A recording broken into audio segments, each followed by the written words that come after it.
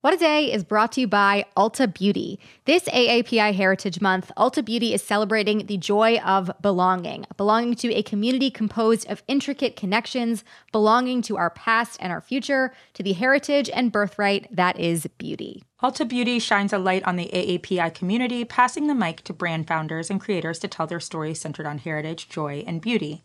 They carry AAPI-owned and founded brands like Live Tinted, Peach and Lily, Glamnetic, Tree Hut, and more. Shop AAPI-owned and founded brands at Ulta Beauty stores and Ulta.com.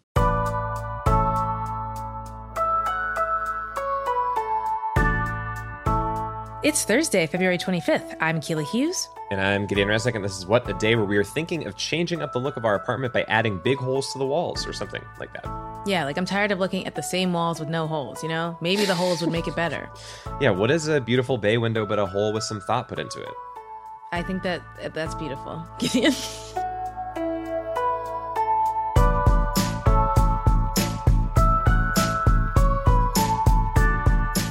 On today's show, a conversation about school reopenings and the shifting politics and challenges in all of that, then some headlines.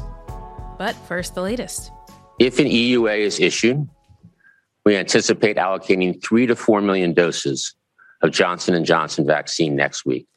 Wow. Okay, so you heard that right. Vaccine number 3 might just be right around the corner, care of Johnson & Johnson. That was a clip of the White House COVID team discussing the timeline if this vaccine does get approved in the coming days, and it is looking likely. Yesterday, the FDA put out analyses showing that Johnson & Johnson's vaccine is highly effective, basically the final hurdle before they consider giving it a thumbs up or a thumbs down. And that decision could come as soon as this weekend. So Gideon, how good should we feel about it? Super good? The best? Awesome. I feel great. I hope you feel great too. More vaccines is sick. We love to see it. So we'll wait to see for sure if it does get authorized. But, you know, it would be the first single dose vaccine available. So that in and of itself is big. But at least in the immediate term, it's not going to completely change the supply picture, but it will as we get into the future. So it is a step forward broadly, getting things back on track in the country, like, for example, getting kids back to school safely. And that's something that we want to check in on today. So here's a quick update on where we are at the moment. Earlier this month, the CDC put out new guidelines for reopening schools. And like previous guidance, they recommended masking, social distancing, testing, and tracing. Notably, though, the CDC is not recommending that all teachers must be vaccinated before returning to in-person learning. And they do say that teachers should be prioritized for vaccinations. There are some teachers and unions that are now pushing for vaccinations as a requirement before going back. So that has become a new flashpoint in all of this. For sure. Schools have been a huge issue, one that we really care about, and something that President Biden has made a priority. His goal is to safely reopen the majority of schools for in-person learning in his first 100 days. And what that means isn't exactly clear. Recently, the White House said that they consider a school open if it offers in-person classes at least one day a week. So who's to say? Yeah, there's some confusion about all of that. And it's actually gotten to a point where it's possible that we already hit that goal before Biden even took office. Though Biden said in a recent town hall that the goal is to reopen most K-8 schools. So right now, though, there's a whole range of learning happening, with some places all remote, others in person with precautions, others without many precautions, and everything in between. And not all of these options are presented equally. And of course, there's also a whole range of opinions from parents and teachers and unions and local leaders about what to do here. Most people want to get schools safely back up and running, but the big question is, what does safely actually mean and look like? So to get a sense of all the people and complicated thoughts involved in this deeply important conversation, I spoke with Mariah Balingit, a national education reporter for the Washington Post, who's been talking to people all around the country about this. I started by asking her what people are making of these new CDC guidelines. So there is still a lot of confusion over how they should apply. I know, too, that there are some people that do not believe that they went far enough because they didn't include any information or guidance, for example, about ventilation, which is something that if they had done could prevent a lot of schools from reopening. And then, of course, you have people that believe that they went too far, that some of the guidelines are too strict. So really, nobody likes them entirely. Very few people are completely happy with them. But it does seem that, and they are not terribly different from what the Trump administration recommended, but they are far more detailed. And can you talk more broadly about the actual COVID risk at schools? How good is our data so far on it, and what does it actually say? So the data, as with every other aspect of this pandemic, is incomplete and not great. But what we do know from the data that we have collected is that transmission tends to be pretty low in schools, especially if children and adults are wearing masks and are abiding by some social distancing and have good ventilation. There was one study by the CDC that looked at a school in Georgia that did not have those mitigation measures. And what they found was that teachers were often giving it to each other and to other students. So we know that if you don't use mitigation measures, you can have greater spread, which is what we would anticipate. But that with mitigation measures, it seems like you can really keep the risk of spread very low. And when people are sort of politically pushing, I guess, on the elements of the CDC guidelines that they view to be too cautious, are they kind of leaning on some of that transmission risk information that we have, or is it more sort of nakedly political in a sense? Well, certainly there is data to support virtually any position on this. And it's partially because, again, the data is incomplete. So yeah, a lot of people will rely on incomplete data sets, for example, that mostly feature wealthy suburban schools that might have better facilities. What we don't know, though, we don't have a whole lot of information about what happens to schools that don't have mitigation measures. And then people will also point out that we don't have enough testing to really say for certain how prevalent spread is within schools.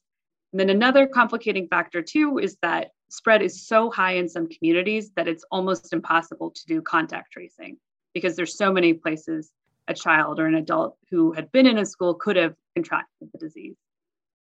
Yeah. And last year, it seemed like the sentiment from a lot of people in education was that the Trump administration was pushing somewhat recklessly to reopen. Is there more support for reopenings now?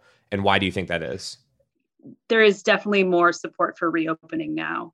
I think the fact that it's no longer Trump pushing it plays a role. You know, I talked to school leaders who didn't trust the CDC because of the way that Trump talked about the CDC and its guidelines and talked about, changing them basically for political purposes.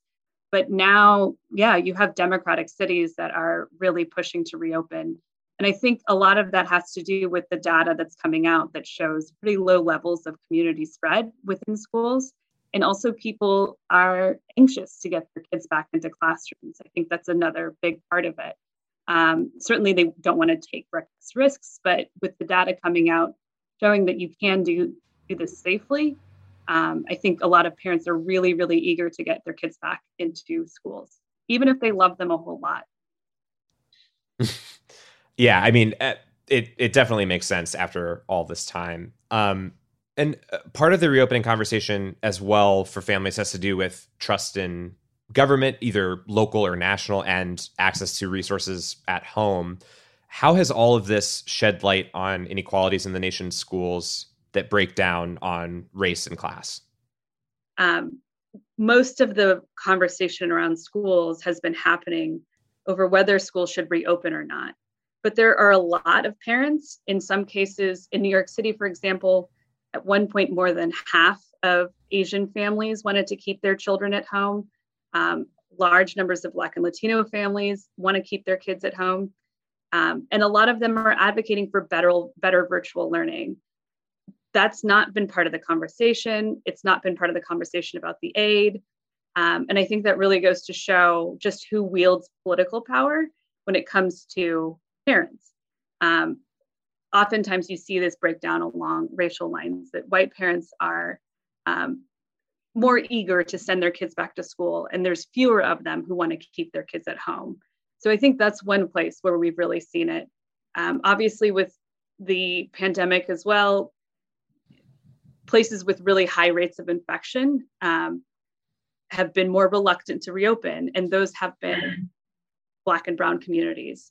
So that's definitely the case in Chicago and in Los Angeles, which was recently, the hot spot for coronavirus. And the big question here, what's your sense, if not this year, are kids back to school by the fall, or what needs to happen between now and then to ensure that? That's a really good question. And I would be a gazillionaire if I had the answer to it. I believe that, for some school districts, it's going to require vaccinating all teachers. But, that's just one piece of this. You talked about the parental trust problem, or the issue around trust. And, it'll be really interesting what school districts do to try and rebuild that trust with these communities that have been consistently under-resourced. In Philadelphia, for example, I just spoke with a mother who doesn't want to send her children back to schools because the building is falling apart. There was mold even before the pandemic. The bathrooms were dirty. So she didn't feel like, even prior to the pandemic, she had serious questions and issues with the building. And now they're trying to reassure her that her kid is going to be safe during a global pandemic in a building that was already problematic. So it'll be interesting to see. I mean, perhaps their views will change and parents will be willing to send their kids back into classrooms, even if their kids aren't vaccinated. I think if both teachers and children get vaccinated, I think that will solve the problem, or that will get almost every child back into the classroom.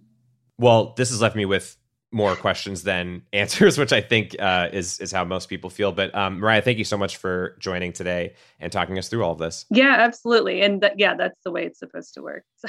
It's hard. Alrighty. Well, that was Washington Post reporter Mariah Balingit.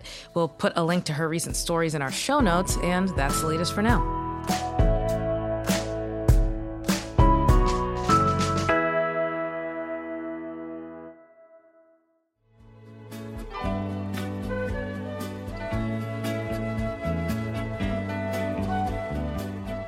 It's Thursday, Wad Squad, and for today's Temp Check, we're talking about some awards news from the UK. Yesterday, singer Rina Sawayama announced she'd convinced the largest music awards show there to give her eligibility.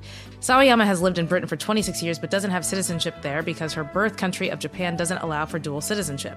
Until now, that's given the Brit Awards and the Mercury Prize reason to exclude her from consideration. The story of leaving out or giving lower priority to works from POC artists is very familiar, and it's reminiscent of the movie Minari being put into the Best Foreign Language Film category at this year's Golden Globes and shut out of all other categories despite its American production company and quintessentially American story. So Giddy, any thoughts on this or thoughts on this movie / this singer?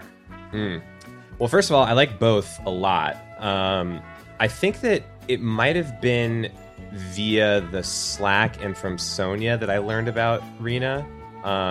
So I want to shout out Sonia's continued good music taste and recommendations. She's got great taste.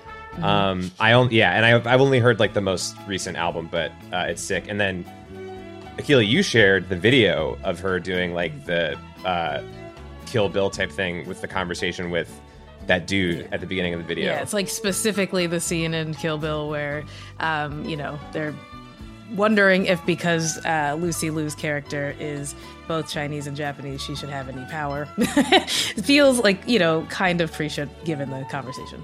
Yeah. And that was sick too. Anyway, I'm belaboring the point. I like both a lot. I'm not familiar with the way that these British awards were working, but it sounds like a stupid thing. And then I think with the Minari situation, I kind of hope that the Oscars like self-correct that. Like I'm just gonna let the Globes be dumb, because I know that Parasite won Best Picture, I guess, was it last year? Year before? That was last year. Yeah. Isn't that crazy that was just last year? Yeah. That's deeply disturbing. But so and if that had the ability to do it, it's like, okay, you have no reason to not have, again, if something is considered one of the best works of the year, just put it in the best works category. It seems to make sense to me. But yeah. So what are your thoughts on both these things? There's a lot to like unpack in both these stories. Totally. I mean, I will start with just the way that people of color and people who are not, I would say it's very nationalist, I think, to be so ridiculous and like opposed to having other people's like really quality work excluded just because you're like, well, they're not from here, or they haven't been here long enough, or whatever else. Like, it seems like that double-edged sword of colonialism where it's just like, hey, we're going to colonize the whole fucking world, but then you're never going to be accepted no matter what language you sing in, where you're from, where you live currently. It's really bizarre to me. And so between both of these, I'm just like, why are we so exclusionary? Like, and the fear, I think, is that like if the field was level, would regular British acts be able to beat Rina? I don't know. Would all of these other films be able to beat Minari? Is Mank as good as no? No. And so I think that like there is a reason why it's so hard to dismantle these systems, and it's because there is a fear of actual meritocracy. Yeah, no, that's definitely true. Yeah, it's like, it seems like it's like a studio threat and then also like an old kind of white studio exec threat looped into one. Where it's like the way that people consume things and have like awareness of things now, it's not funneling through those avenues anymore. So like the people that discover Rina or discover Minari are not like, oh, where exactly did this come from? Like, who is behind it? They're like, this is good and I like it, so let's award it. Yeah. Make it simple. Right. Yeah, I think that that's the best way forward. And just like that, we've checked our temps. Stay safe. Listen to Rina. Watch Minari. I'm going to. And we'll be back after some ads.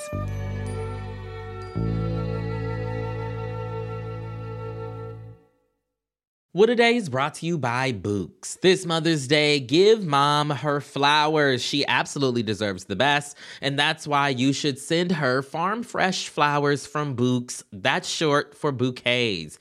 Books has modern designs and unique flowers you can't find anywhere else, and with 20% off, you can send some to mom, your wife, your auntie, even your granny, okay? Anyone who deserves flowers in your life. It doesn't have to be holiday specific. You get flowers, you're getting flowers, everyone's getting flowers. Go to Books.com and use promo code WAD for 25% off. That is BOUQS.com, promo code WAD, Books, promo code WAD. What A Day is brought to you by Fast Growing Trees. Fast Growing Trees is the biggest online nursery in the U.S., with more than 10,000 different kinds of plants and over 2 million happy customers. They have everything you could possibly want, like fruit trees, palm trees, evergreens, houseplants, and so much more. Plus, Fast Growing Trees makes it easy to order online, and your plants are shipped directly to your door in 1 to 2 days. And along with their 30-day Alive and Thrive guarantee, they offer free plant consultation forever. We love Fast Growing Trees here. I keep telling you that the mini plants that I've gotten from these folks are yet hanging on. And that's not because I have a green thumb, okay? This spring, Fast Growing Trees, they have the best deals online, up to half off on select plants and other deals. And listeners to our show get an additional 15% off their first purchase when using the code WAD at checkout. That's an additional 15% off at fastgrowingtrees.com using the code WAD at checkout. Fastgrowingtrees.com, code WAD. Offer is valid for a limited time. Terms and conditions may apply.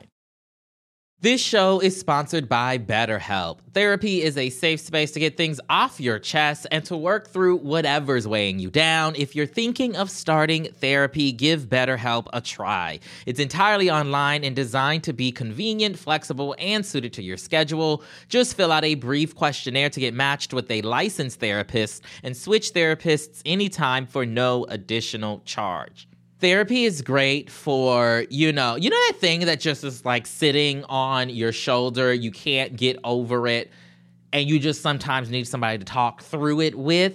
Therapy can be helpful for that, you all, okay? You got to get it off your chest, And you can do that with BetterHelp. So visit betterhelp.com/WAD today to get 10% off your first month. That's 10% off your first month at BetterHelp, HELP.com/WAD. Let's wrap up with some headlines. Headlines. Ghana became the first country to get free COVID-19 vaccines through COVAX, the international vaccine sharing initiative, yesterday. 600,000 doses of the AstraZeneca-developed vaccine arrived yesterday, and shots are set to begin next week for healthcare workers and people over 60. So COVAX partners have trained local officials on how to administer the shots and have provided cold storage and delivery systems. And COVAX is led by the World Health Organization, and it aims to deliver 2 billion vaccine doses to nations with less resources by the end of the year. Israel's government is also executing a vaccine sharing program, giving its surplus doses to Prime Minister Benjamin Netanyahu's closest allies. According to Israeli media, Hungary, the Czech Republic, and Honduras have each been promised about 5,000 vaccine doses from Israel, while Palestinians living under Israeli occupation continue to be denied the doses they need.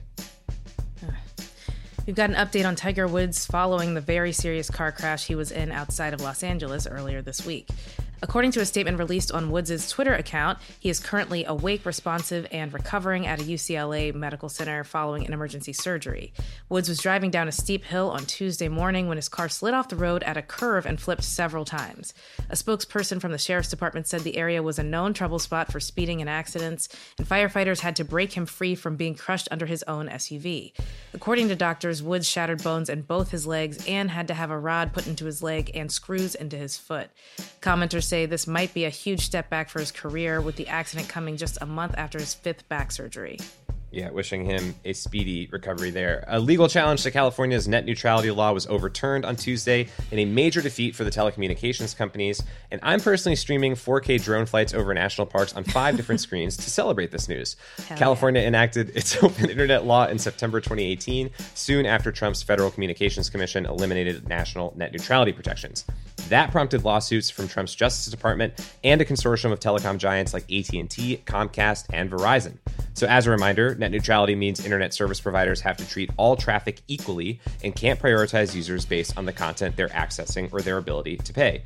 I support it in most every case, though I am receptive to alternative models that would, for example, cut off my own ability to post or consume posts. It would be healthy for all involved. The federal judge's ruling on Tuesday siding with the state means that net neutrality can be enforced in California, though telecom companies have signaled a plan to appeal.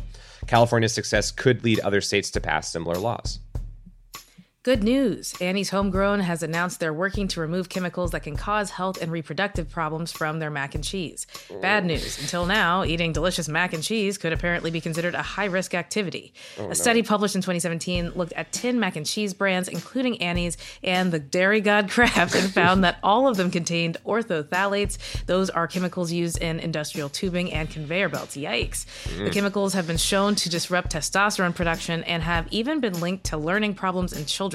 So far, Annie's and the adorable little bunny, who I assume is their CEO, is the only company in the cheesy pasta space to declare their intent to root the chemical out.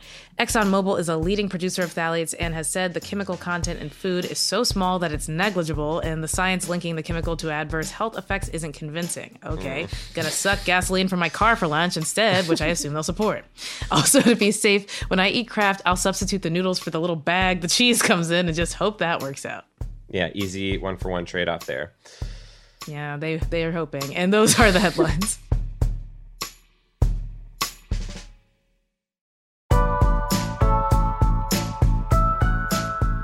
That is all for today. If you like the show, make sure you subscribe, leave a review, be safe when redecorating your home, and tell your friends to listen. And if you're into reading and not just the words printed on the little cheese bag like me, What a Day is also a nightly newsletter. Check it out and subscribe at crooked.com/subscribe.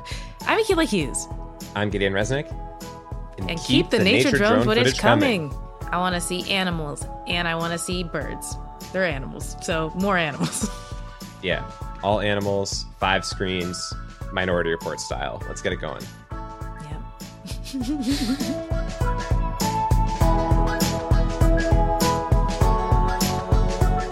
What a Day is a production of Crooked Media. It's recorded and mixed by Charlotte Landis. Sonia Tun is our assistant producer. Our head writer is John Milstein, and our executive producers are Katie Long, Akilah Hughes, and me. Our theme music is by Colin Gilliard and Kashaka.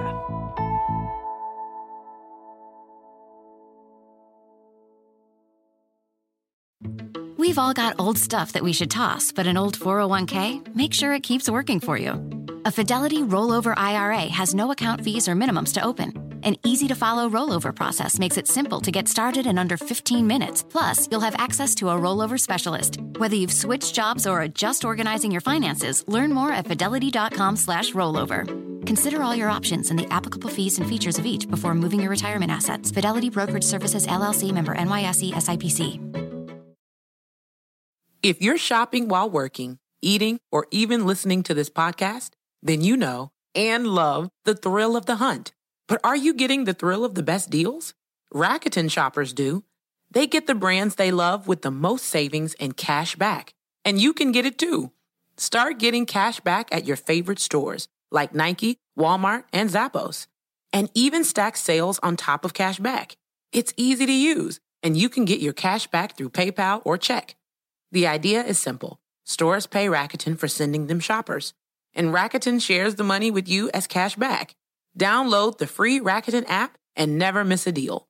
Or go to Rakuten.com to start getting the most bang for your buck.